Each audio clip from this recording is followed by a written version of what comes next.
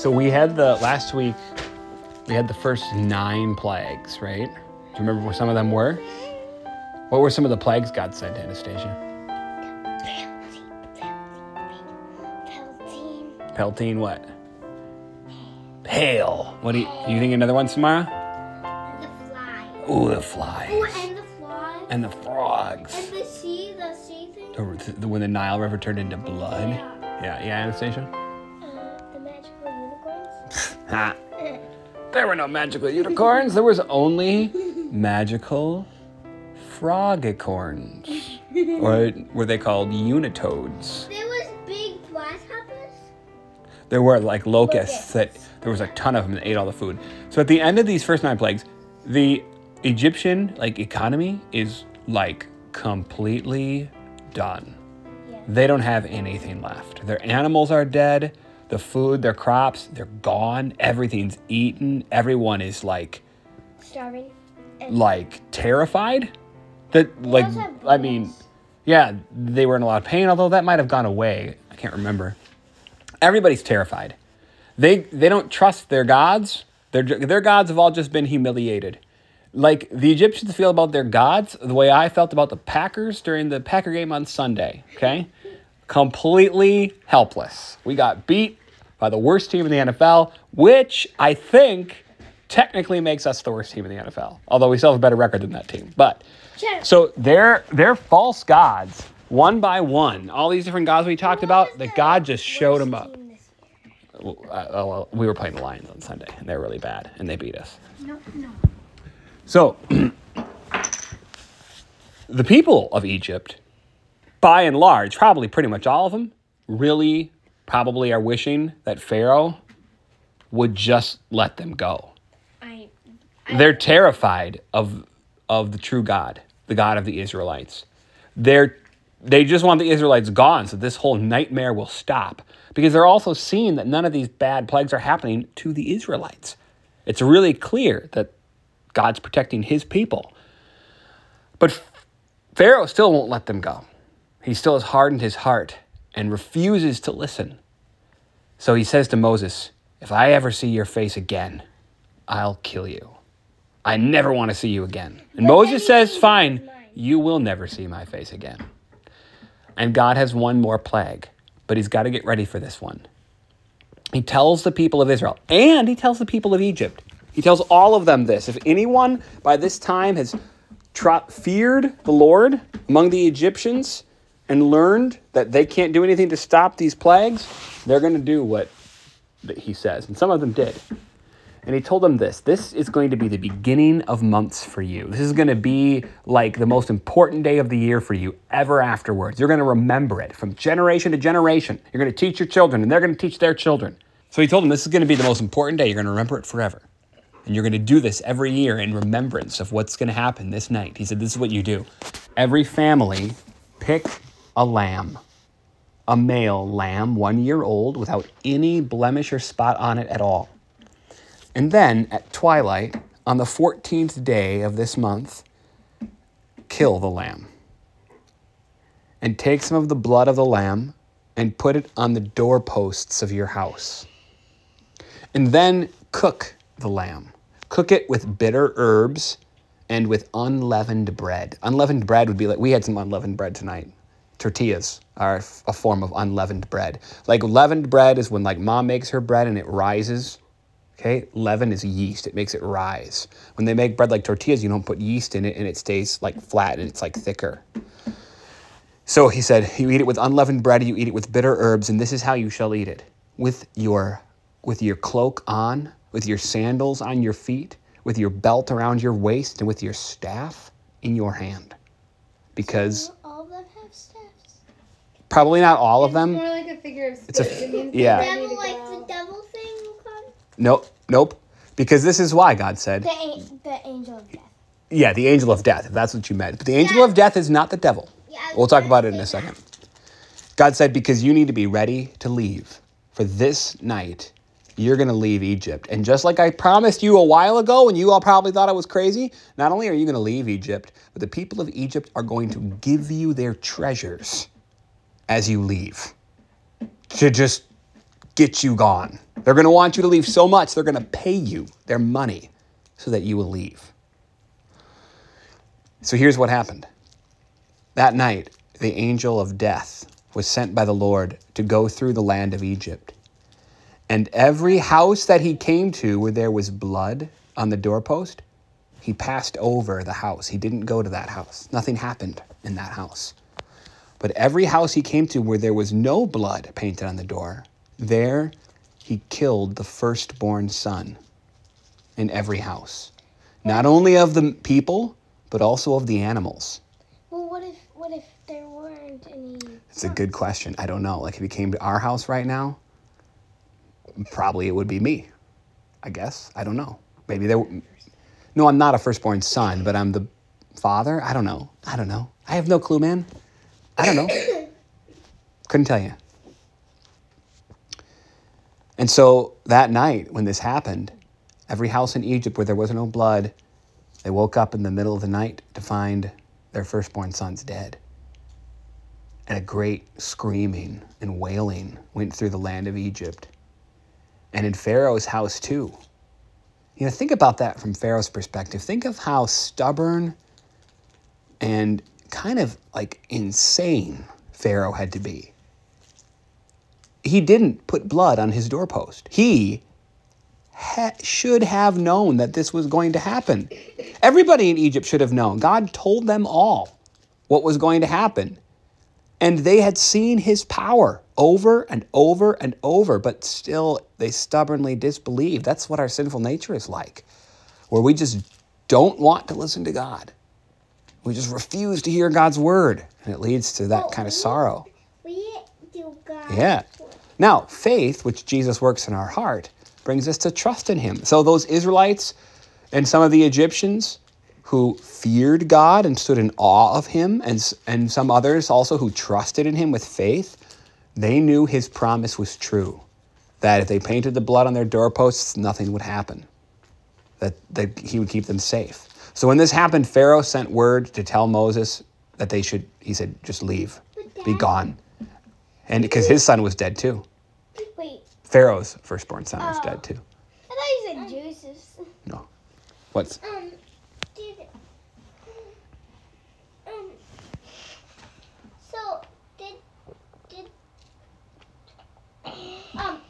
Did they, like, the one that didn't paint on the door, did they, like, the baby, I know you have the firstborn boy son, John, would get killed, but I'm saying who, like, did only the firstborn son get killed? Yes. They didn't get killed? Right. Like the mom and the dad wouldn't get killed, and like the younger brothers or the sisters, they didn't get killed. Only the firstborn son in each house. What if the father was the firstborn son? Good question. Don't know.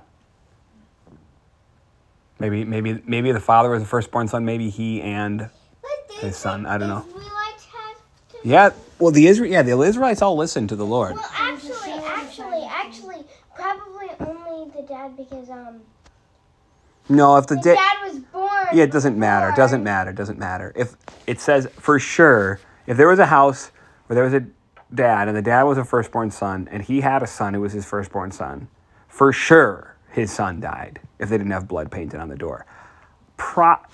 It's probably a good bet that the father died too, but I haven't thought about that before. We don't have to do that.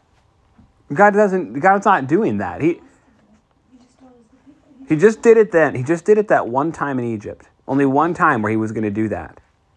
And he told them what to do. You know, one of the things that's important about this is that whenever there's going to be something terrible like that in the Bible, God tells his people. You guys asked that question before. If they didn't have a firstborn son, then no one died. I'm pretty sure. We don't have a firstborn son? Well, we don't actually know yet. We certainly don't have a born son, but the baby could be a boy. And if it is, then he will be the firstborn son. Yeah, because even if he's not the first one born... He's not the firstborn child, but he would be the first... That's correct. Child. But he would be the firstborn son. I will be the big sister. No, the big sister. Yeah. No, the big sister. I'll be the big Yeah. That's true. Anyway, no. Okay, so the children of Israel were ready. They ate the food. They ate the Passover meal. That's what it was called because of how the angel passed over the houses of those who listened to the Lord. And they went out of the land of Egypt. And as they were going out, the Egyptians gave them their treasures, their gold, their gems, because they just wanted them gone. And they went out that night. And God delivered them from the Egyptians and from Pharaoh. And this whole thing is a picture of something really important. What do you think? What was it that caused the angel of death to pass over the houses of the Israelites, Samara? Because Pharaoh wouldn't let What did they paint on their doorposts? blood. Blood of what, Anastasia? Lamb. A lamb. A lamb. And sometimes they picture Jesus as a lamb. Yeah. The whole thing is a picture of Jesus in a couple of ways. The Bible says Jesus is the Lamb of God who takes away the sin of the world. The blood of the lamb. In the epistle of Peter, it says that Jesus is as the blood of a lamb, as of a lamb without spot or blemish. Like they said, you have to pick a lamb without spot or blemish. Jesus is like that because he has no sin. Like a spot or a blemish on a lamb. Instead, he has no spot or blemish on his soul. He's perfect and holy, a sacrifice, so that God's judgment against our sin, like the angel of death, passes over and will be saved. There's another way in which this reminds us of Jesus. Whose firstborn son is Jesus? Anastasia?